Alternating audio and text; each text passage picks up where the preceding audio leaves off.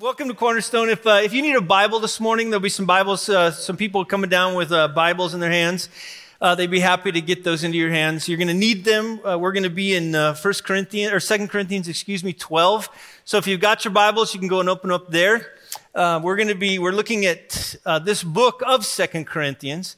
We've been studying it now for the last few months, and over the last few weeks, we've been looking at this area of conflict. That's kind of what we've been going through.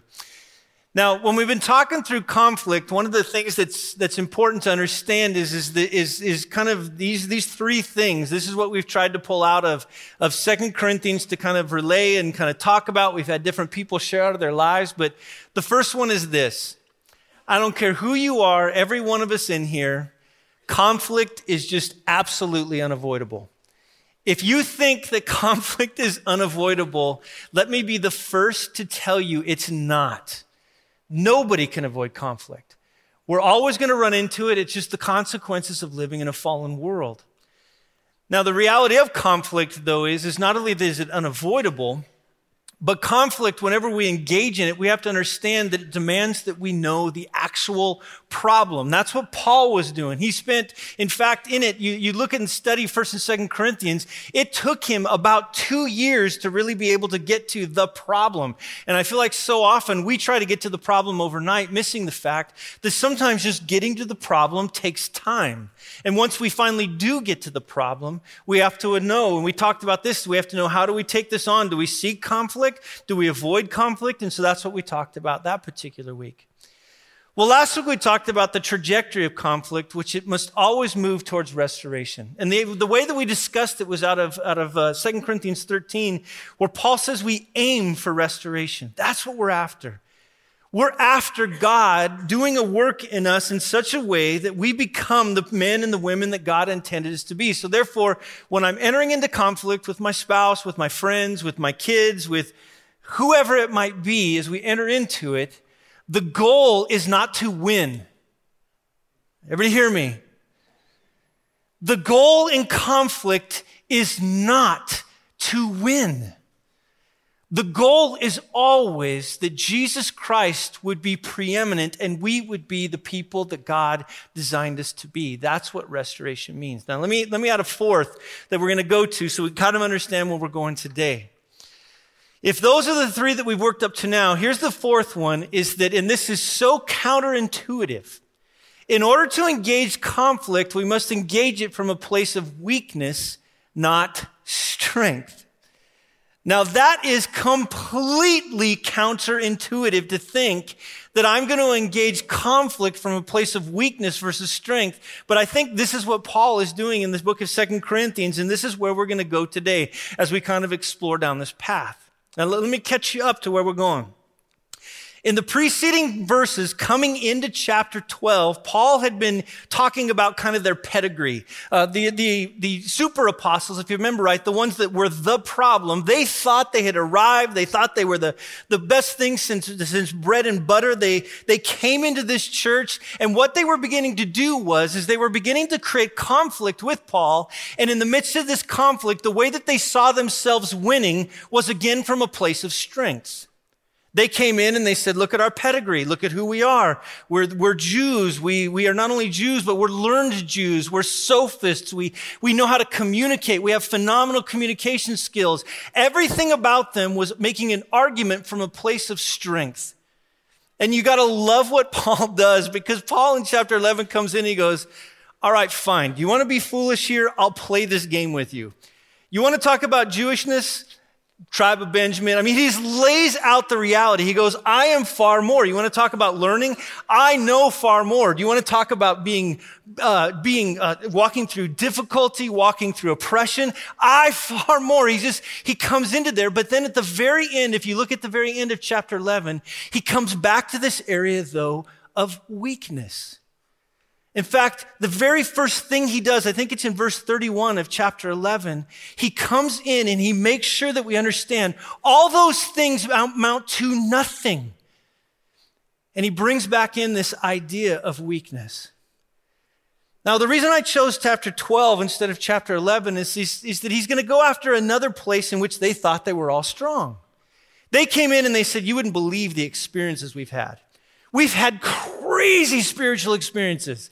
We've gone through things. We've seen things. We've watched, fire come from heaven. We've watched all kinds of crazy things happen. That's where we're going to argue in this conflict. That gives us a position of strength.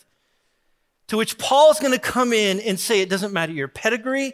It doesn't matter your background. It doesn't matter your crazy spiritual experiences. Those are not what dictate whether or not you win or you don't win a conflict. He's going to say there's something different in this conflict that has to be engaged from a place of weakness. Now you can almost sense, and look down in chapter 12. Look at verse 1. You can almost just sense his hesitation in this, where he's talking through all these different realities. He's going to come to his own spiritual experiences, and he's going to describe them now as this. He's going to use this word surpassing. Look down at verse 1. You can almost sense, again, his almost reticence in this opening verse of chapter 12. Watch. All right, he says, basically, I must go on boasting. Okay, let's do this. If this is where you're going to come at it from, I'll come at it. Though there's nothing to be gained by it. Do everybody see that? There's nothing. Anytime we come at conflict from a place of power, strength, his point being there is nothing to come from it. Now watch what he's going to do here. He says, if you want to go on to visions and revelations of the Lord, I can go there with you. His whole point being, if you want to play this game, I'll play this game with you. But again, I love it in there. There's no point to it. Now, what he's going to do is he's going to pull out this reality. He could have gone for what happened to him on the road to Damascus. He could have gone to a different place in which all these experiences that the Apostle Paul had. But it's almost like he doesn't want to play this game anymore in this conflict. And so he goes for the chief of all of them. And unsurprisingly, Paul's boast in this incredible revelation he's about to do is going to be this huge, gigantic reality, but he's going to connect it at the end, again, to weakness. Now look at verse 2. He opens up and he gives this kind of bare bones description of kind of his personal catching up. The word is actually where we get our word rapture from, into the third heaven, into paradise. Verse 2, I know a man in Christ who 14 years ago was caught up to the third heaven. Whether in body or out of the body, I don't know. God knows. And I know that this man was caught up into paradise, whether in the body or out of the body, I don't know. God knows. You get a point here? He's trying to get this across. And he heard things that cannot be told, which man must not or may not utter. Now, twice he does this in third person. Now, why? Because we know this is Paul, because in verse 7, he's going to come in and go, I'm the one that saw it. Why in the world is he going, there's this dude that I know? Usually when people are doing that, they're about to pull a fast one on you. They're about to kind of fool you. They're trying to kind of sweep in and take advantage of you. But Paul, I think, here is moving what was a classic kind of way that they would argue back in the day, from the lesser to the greater. He's saying to them, this experience that this guy that walked through, that happens to be me, is the lesser, and to the point where I'm about ready to get to the greater. Now again, he's laying out what's going on with them, between them. Now the very fact, if you look down in that text, if you kind of see that word to be caught up, or that word rapture, that he talks about this, is he's saying, I think in essence, it's almost unimportant to my ministry. It's not the most important thing. We know that 16 years before this, it would have been about the early 40s. Paul would have been a guy that would have been in either Tarsus, or he would have probably been in Antioch maybe. He hadn't even gone on his first missionary journey at this particular point. But something happened in his life that God decided, I'm going to give you a vision of heaven that's going to be unique and powerful for you. But it's going to be one that Paul's going to talk about. Or he's going to say to them, I didn't really talk about it ever. In fact, we would have never found out about this unless Paul needed it for this particular moment. He even says in there, he goes, I don't even know really what happened. I don't know if I was actually in my body when I went to this particular moment. I don't know if it was just something that I was caught up into heaven. All I know is that I was there. Now, where's there? Well, the third heaven, now just go with me a little bit so we can kind of understand Hebrew thought on what the heavens were. The first heaven would be this place in which the birds fly, right? That's the first heavens. The second heavens would have been the place in which we see stars, in which we see planets. But then the third heaven was always known as this place in which God dwelled. That's where God was. Now, what he's saying here is that I was literally caught up, and we can even see that by this word paradise that's in there. I was caught up into this third heaven. In other words, I was in the very presence of God. I was there. I love this because in Luke 23, also in Revelation 2, paradise is always connected with God. Paradise is not a place, it's a person. And he says, that's where I was. I was there. I saw, in fact, the way that I think he was expressing, almost if you go back to chapter 5, I looked around and I saw the Father standing in all of his glory and the Son and the Spirit. I saw people, you even go back to chapter 5, verse 8, that were sitting there at home with the Lord, waiting to receive their new bodies in which now they would experience all of new creation with him. He said, that's where I was, but yet, verse 4, look down there. I cannot be told. There's some things that cannot be told, which may not be uttered, he said. Now, was it that somehow he couldn't say them? I don't think that was it. I think he was just saying these things were between God and I. They were given for my personal benefit, not to pass on. Now, let me just say this. If anybody ever runs into an experience like this, it's not to be bragged about. It's actually something that God is doing in your life for you. Now, how often does it happen? I know of it very few times. In fact, in the Bible, we only see one other time besides Paul getting caught up into heaven. Now, the funny thing is, every time you ever read about somebody going to heaven, the first thing you read about is a book deal, a movie, a seminar, the 5 ways you can get caught up into heaven just like me. What does Paul do? Quiet. Paul was not about power. In this moment, he realized it was for him. It was something that, again, it only has ever taken place to John in the book of Revelation from what we can understand in the New Testament. But I think this is what's so great. Now, why did God take him there? I was wrestling through this, and one of the guys that I came upon is a guy named John Calvin. You might have heard of him. Kind of an important guy from our history. But he wrote this. He said, this thing happened for Paul's own sake, for a man who had waiting for him troubles hard enough to break 1,000 hearts needed to be strengthened in a special way to keep him from giving way and to help him to persevere undaunted. In other words, why did God take him there? Because he was about ready to walk a very, very difficult path. I think that's why Paul went there. Now, the interesting thing about having these types of experiences is we tend to weaponize them. We tend to use them to our advantage, to our benefit. Whenever we go into conflict, we tend to take things like this, what the super apostles had done, and we tend to go into it. So take, for example, have you ever heard the person when they come into conflict that instantly they go to the fact that I'm just older? Anybody? Okay, the only reason they do that in conflict, if it wasn't conflict, they would never tell you their age, right? Expertise, well, you know who I am. I'm Todd. Godly man, vicar. I mean, we just use these titles. We use expertise. We tend to use even the Bible at different times to manipulate people. We throw things at people out of Scripture to begin to manipulate them for what we want. We come at them from a position of authority. We use things within our relationships like sex and affection. We hurt how others have hurt and pained us. We hurt others and their failings against us. We grab these things that have happened to us experientially, and we have a tendency then to take them and to use them against other people in order to win the conflict. But yet Paul kept this one back, and he never used it against them. In fact, even the only reason he's telling them this right now is so that he can tell them something so much greater than using things against people. So much of conflict has to do with setting myself up to win. It's why in the midst of conflict we gossip. Why do we gossip? We're trying to amass for ourselves all the people that we can to be able to handle a particular situation. And so if I can just get these people on my side, then when we go into it, I have a greater strength to deal with it. Be damned if it has anything to do with the truth. Paul's like, this is how you're operating. That's not how I operate. That's not where I'm at. It's not about power. It's not about using things to my advantage. It's not about those particular things. There's something that is so much greater here.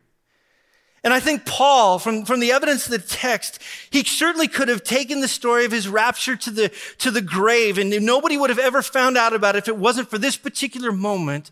But now, as he does kind of all throughout here, he says, fine, I'm going to tell you about this. And look at verse 5. This is what he says about himself. He says, on behalf of this man, I'll boast. But on my own behalf, I'll not boast except, and here's where he turns the corner, of my weaknesses. I'm not about power. I'm not about prestige. I'm not about all these things that the world uses to get things. That's not what I'm about. Look at what he says next. Though if I should wish to boast, I would not be a fool, for I would be speaking the truth. In other words, I have all those things, but I will refrain from it. Why, Paul? So that no one may think more of me than he sees in me or hears from me. Oops. It's huge. Let me just repeat that. Why, Paul? So that no one may think more of me than he sees in me or hears from me. He said, I just want it real. I want it real. In the conflict that we have in our marriages and our friendships and our families and our workplaces, all these different places, oftentimes we don't want reality. We just want to be right. And Paul says, that's not what I want. I want that no one may think more of me than he sees in me or he hears in me. It's what Chris preached about the very first week back in chapter 10 that we even started this out, is that Paul didn't want authority in the church to be based upon experiences. He didn't want authority in the church to be based upon expertise. He didn't want authority to be based upon pedigree. He didn't want authority to be based upon anything else. In fact, you can just see from this that he sees in me and hears in me. What he's saying is that what I want to be really the mark of my life and what I want to be the mark of how we deal with conflict is the words that we say and the actions that we have. Let's just be real. That's what he's getting at. Just be real. In fact, he won't let anybody assess him any other way. I think we have to understand that regardless of how great a personal claim is made to visions and ecstasies in our world, all these things of our pedigree, all these things of our expertise, all these things of our education, all these things that are out there, not that any one of them in and of themselves are wrong, they do not dictate inside of these moments who is right and who is wrong.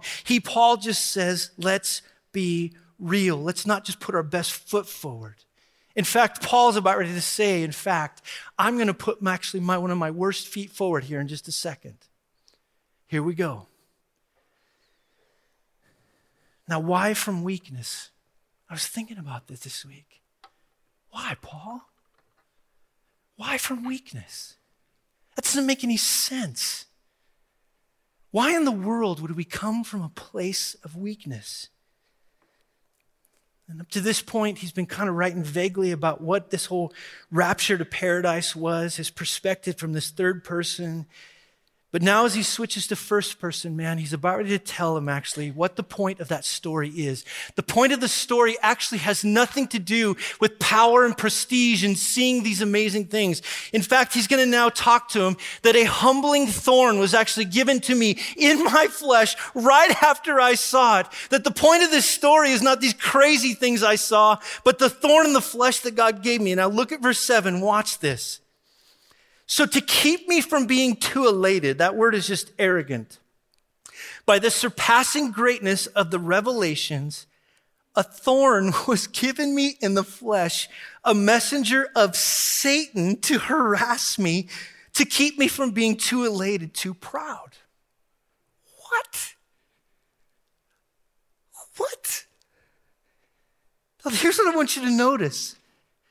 His thorn came after his surpassingly great revelations. It wasn't before. It was something that happened to him in that moment. Now, everybody tries to say, well, what is that thorn in the flesh that he had? And some people believe it was the harassment from these super apostles or the Judaizers. And some people think that somehow it's this metaphor to poor eyesight. Some people think it has to do with headaches. Some people thought he had malaria. Some people thought that he had gallstones and gout and rheumatism and all these things that people have thought. And I love the fact that Paul never tells us what it is because it's supposed to stay vague. I think it's supposed to just stay out there because all of us in different ways throughout our lives experience a thorn in the flesh. But whatever the reality is, it was debilitating. And here's his point. It was humiliating. It was humiliating.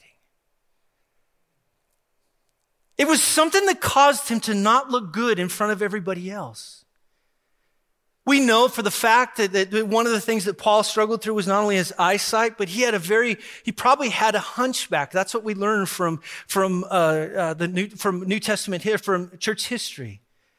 People talk about him having a hunchback. In other words, can you imagine today if I came up to preach at you as the hunchback of Notre Dame? Potentially that was Paul.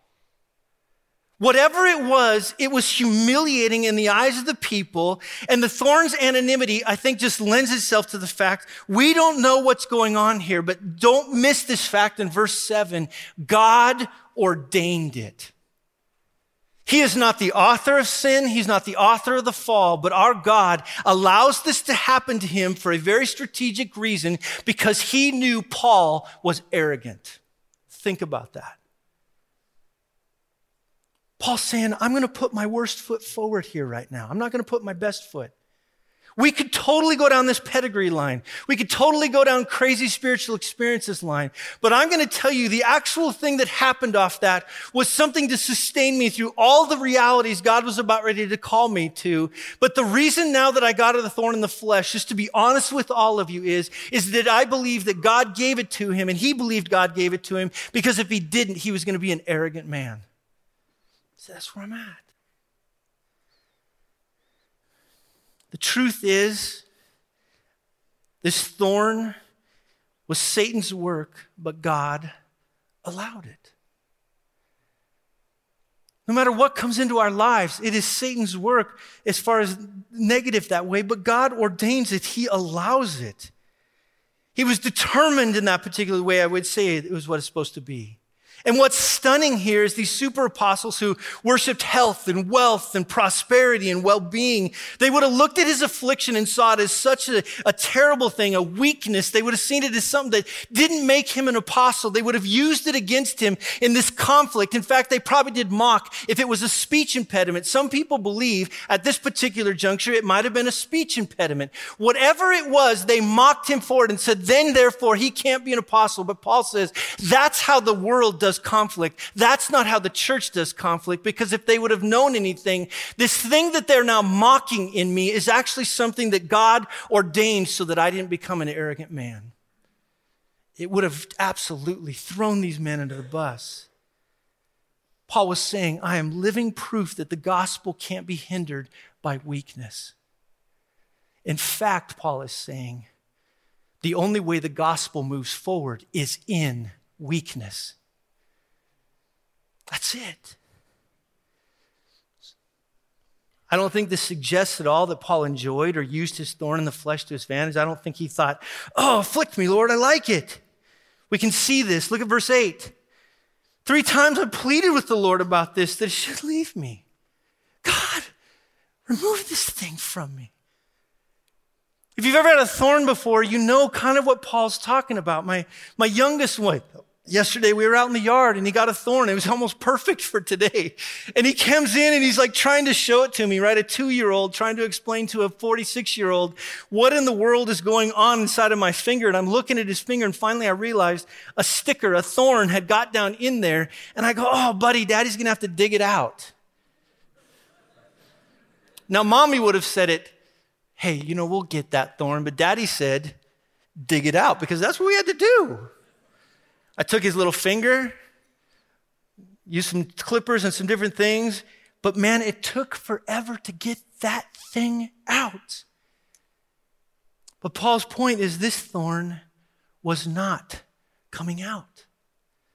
The Apostle Paul who had healed people. The Apostle Paul who had sent prayer cloths over the kingdom and people had come back to life. The Apostle Paul who did these incredible things couldn't even heal himself. And Paul is looking at those particular people and saying, I'm putting my worst foot forward I get in this particular moment. I'm putting it forward. Because reality is, in seeing those things, the greater reality is that God had to do a work in me. He prayed. I think it would have been similar to the prayers of Jesus. I think this whole moment of 3 times praying, like out of Mark 14, where Jesus Christ even asked in that moment, God, if there's any way this cup can pass, let it pass from me. And then he would finish each time, what? Not my will, but yours be done. Paul said, I don't get that.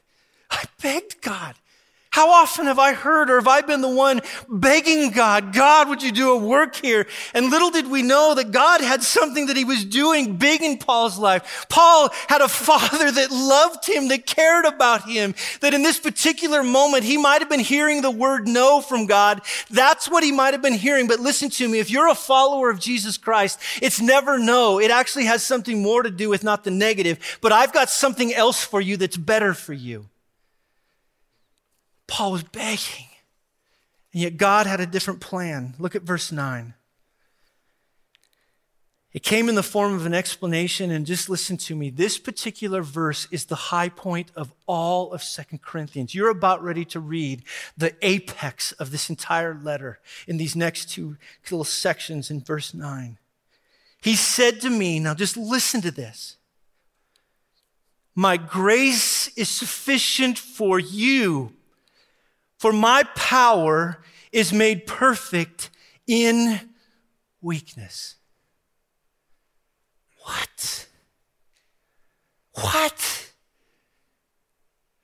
It should read, my grace is sufficient for you, for my power is made perfect in strength, Paul. That's what it should read. Why in the world does it read weakness? And at this summit, at this lofty peak when it's hit here, I think now the true proportion of Paul's entire argument that he's putting all throughout the entire book of 2 Corinthians, this whole conflict that's going on was a conflict between an understanding of weakness and of strength, is that there was a group of people that thought that in order to be a follower of Jesus Christ, I have to be strong and I have to have it all together and I need to look good and I have to have everything in its right place. I have to have everything looking good on the outside, and yet Paul's saying, no, actually, those that are authentic followers of Jesus Christ are the weakest people on the planet because they know their desperation for God.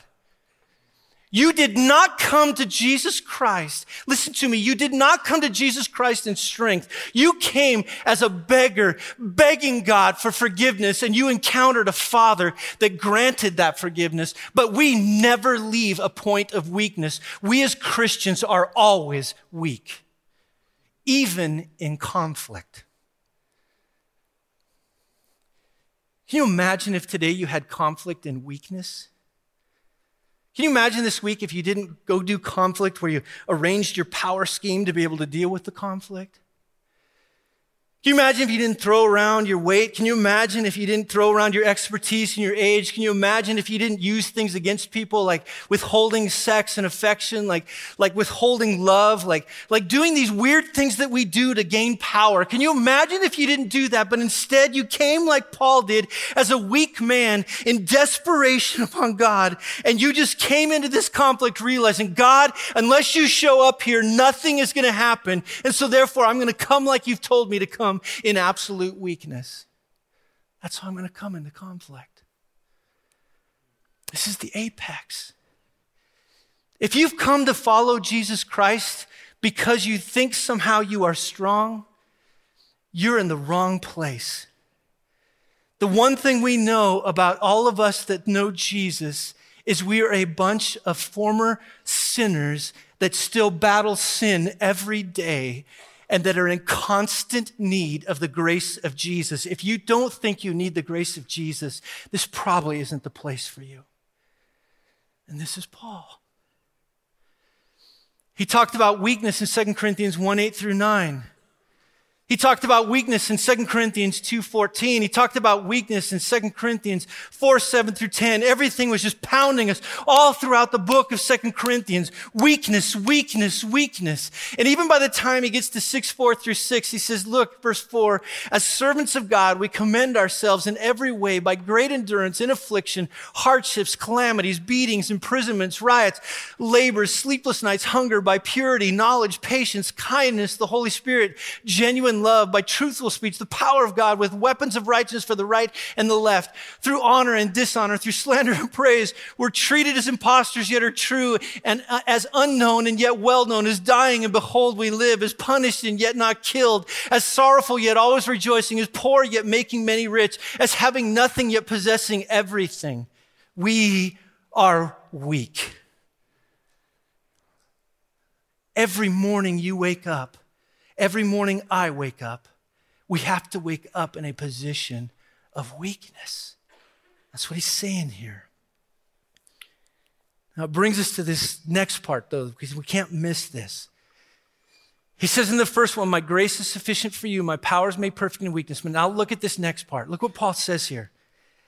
Therefore, I will boast all the more gladly of my weaknesses. He's like, do you want to know why I keep talking about my weaknesses? Let me tell you, here it is. So that the power of Christ may rest upon me. Now that's a crazy statement that you gotta see in this. One is it's total enthusiasm, all the more gladly. He says, I would be happy to do this.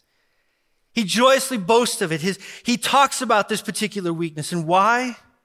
Well, it's this power and weakness principle, this so that the power of Christ may rest on me, is the cog of this. This is the most important part. This is the beautiful part of why do we enter into things in a position of weakness? And it comes from that little word, rest on me. Look down in your Bible or else look on the screen. Does everybody see that word, rest upon me? That particular word in the vocabulary, it has a huge kind of understanding all throughout the entire Bible. When we see that word, it literally means to tabernacle with. That means in these moments, God, when we are weak, actually tabernacles with us. In the Old Testament, it was how God tabernacled with his people. It's how he was amongst them in Exodus 40. It's also seen in John 1:14 when it says the word became flesh and dwelt. The literal word is that he pitched his tent among us. So therefore, in 2 Corinthians 12:9, when we look at this verse, he's going to take this same imagery and say, in your weakness, Jesus tabernacles with you. In your weakness, in the midst of whatever it is, that is when Jesus is tabernacling with you.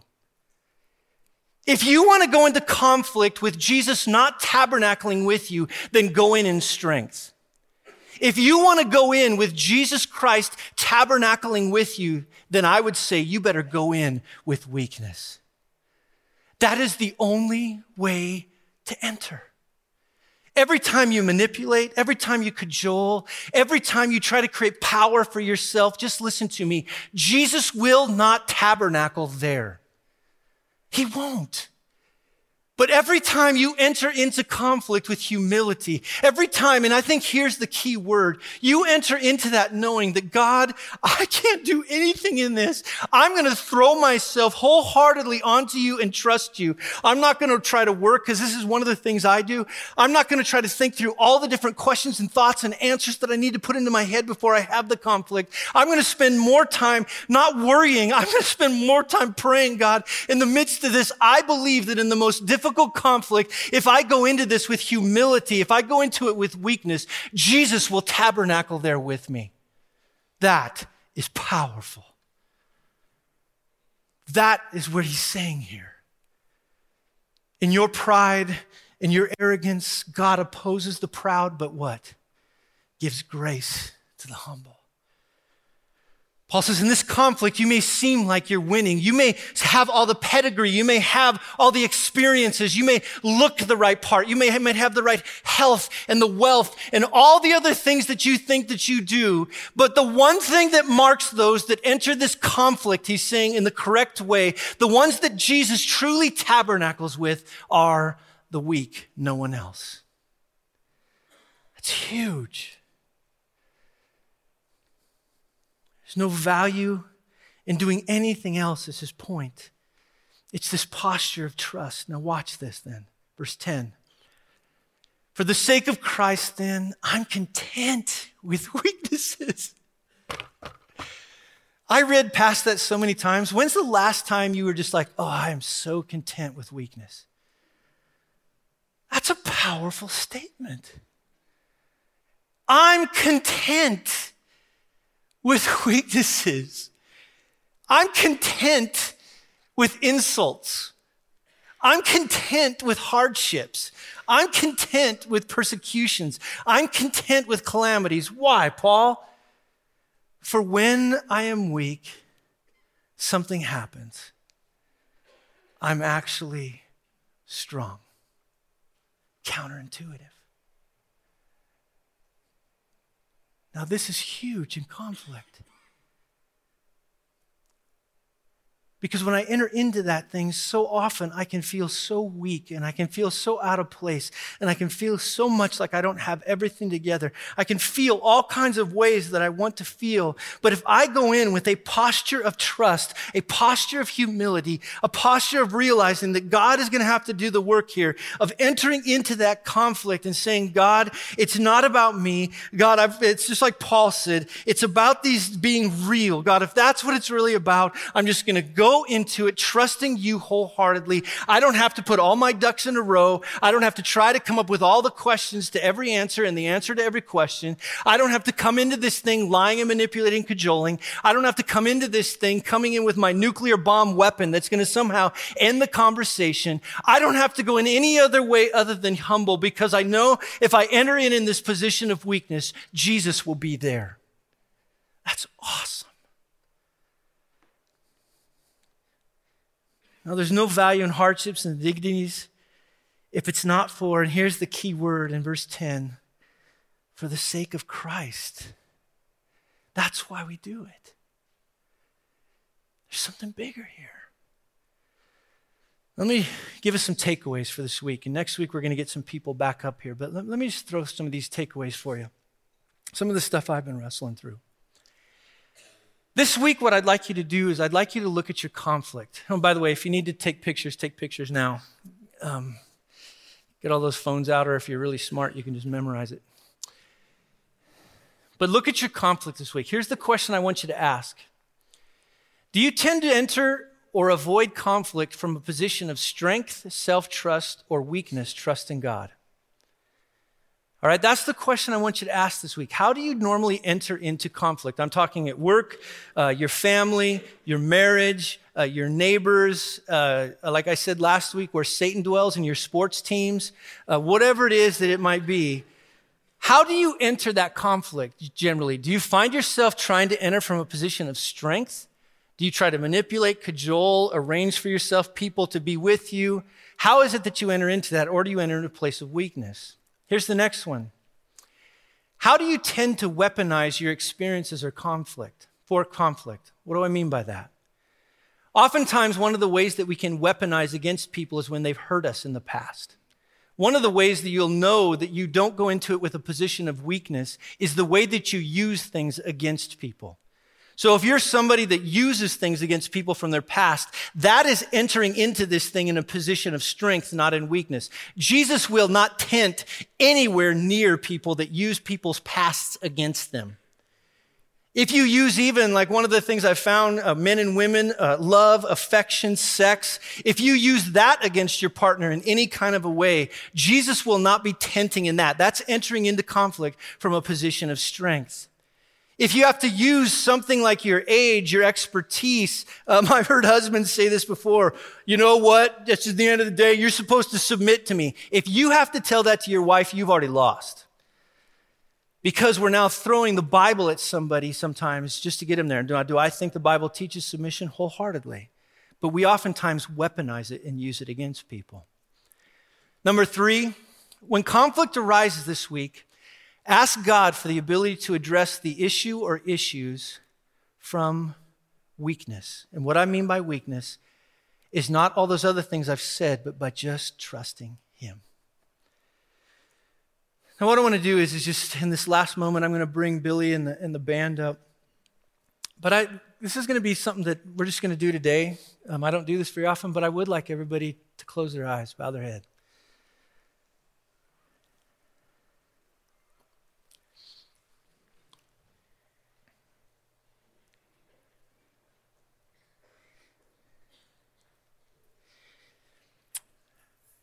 I think somewhere in dealing with your conflict, you know that you oftentimes enter it in different ways from a position of strength in your own power.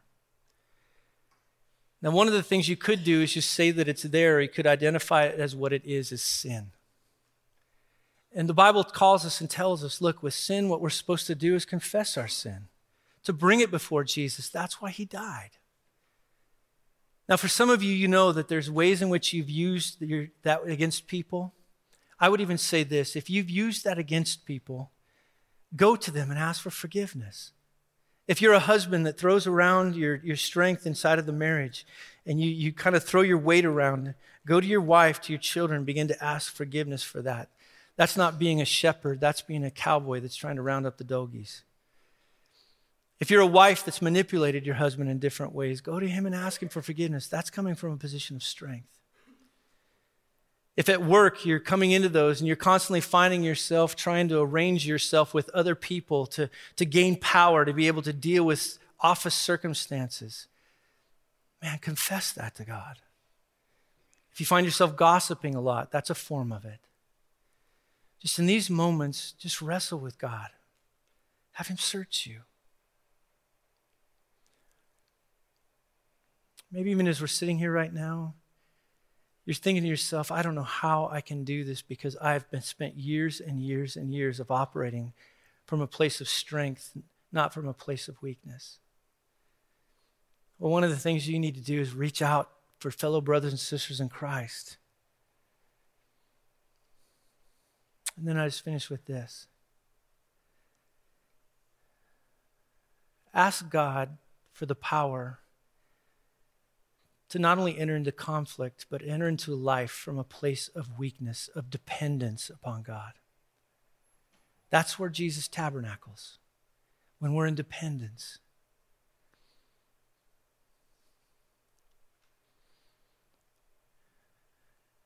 And if you're not a believer here today, let me just say this to you with all heads bowed, eyes closed. I think you know deep in your heart that you are weak and you're desperate and you're in need. The Bible tells us over and over again that we have sinned against God, we have wronged him, we've created a mess in our lives. But let me just tell you this. Jesus Christ came to defeat those things. He came to rescue you, to save you from it. And the only thing today that's going to keep you from in any way experiencing the grace of Jesus, Jesus tabernacling with you, of you truly knowing what it means to know and to understand, no longer having conflict between God and you, is for you to bend the knee today in weakness. And so if you've never bended that knee, today's the day. And to the rest of us at Cornerstone, Father, would you do the work of teaching us what it means to be a church that operates from weakness? Teach us what it means to experience Jesus tabernacling with us in that weakness. And then, Father, would you teach us anew what it means to have power like we've never known, because we are weak, but yet you are strong. Give us that grace in your precious name. Amen.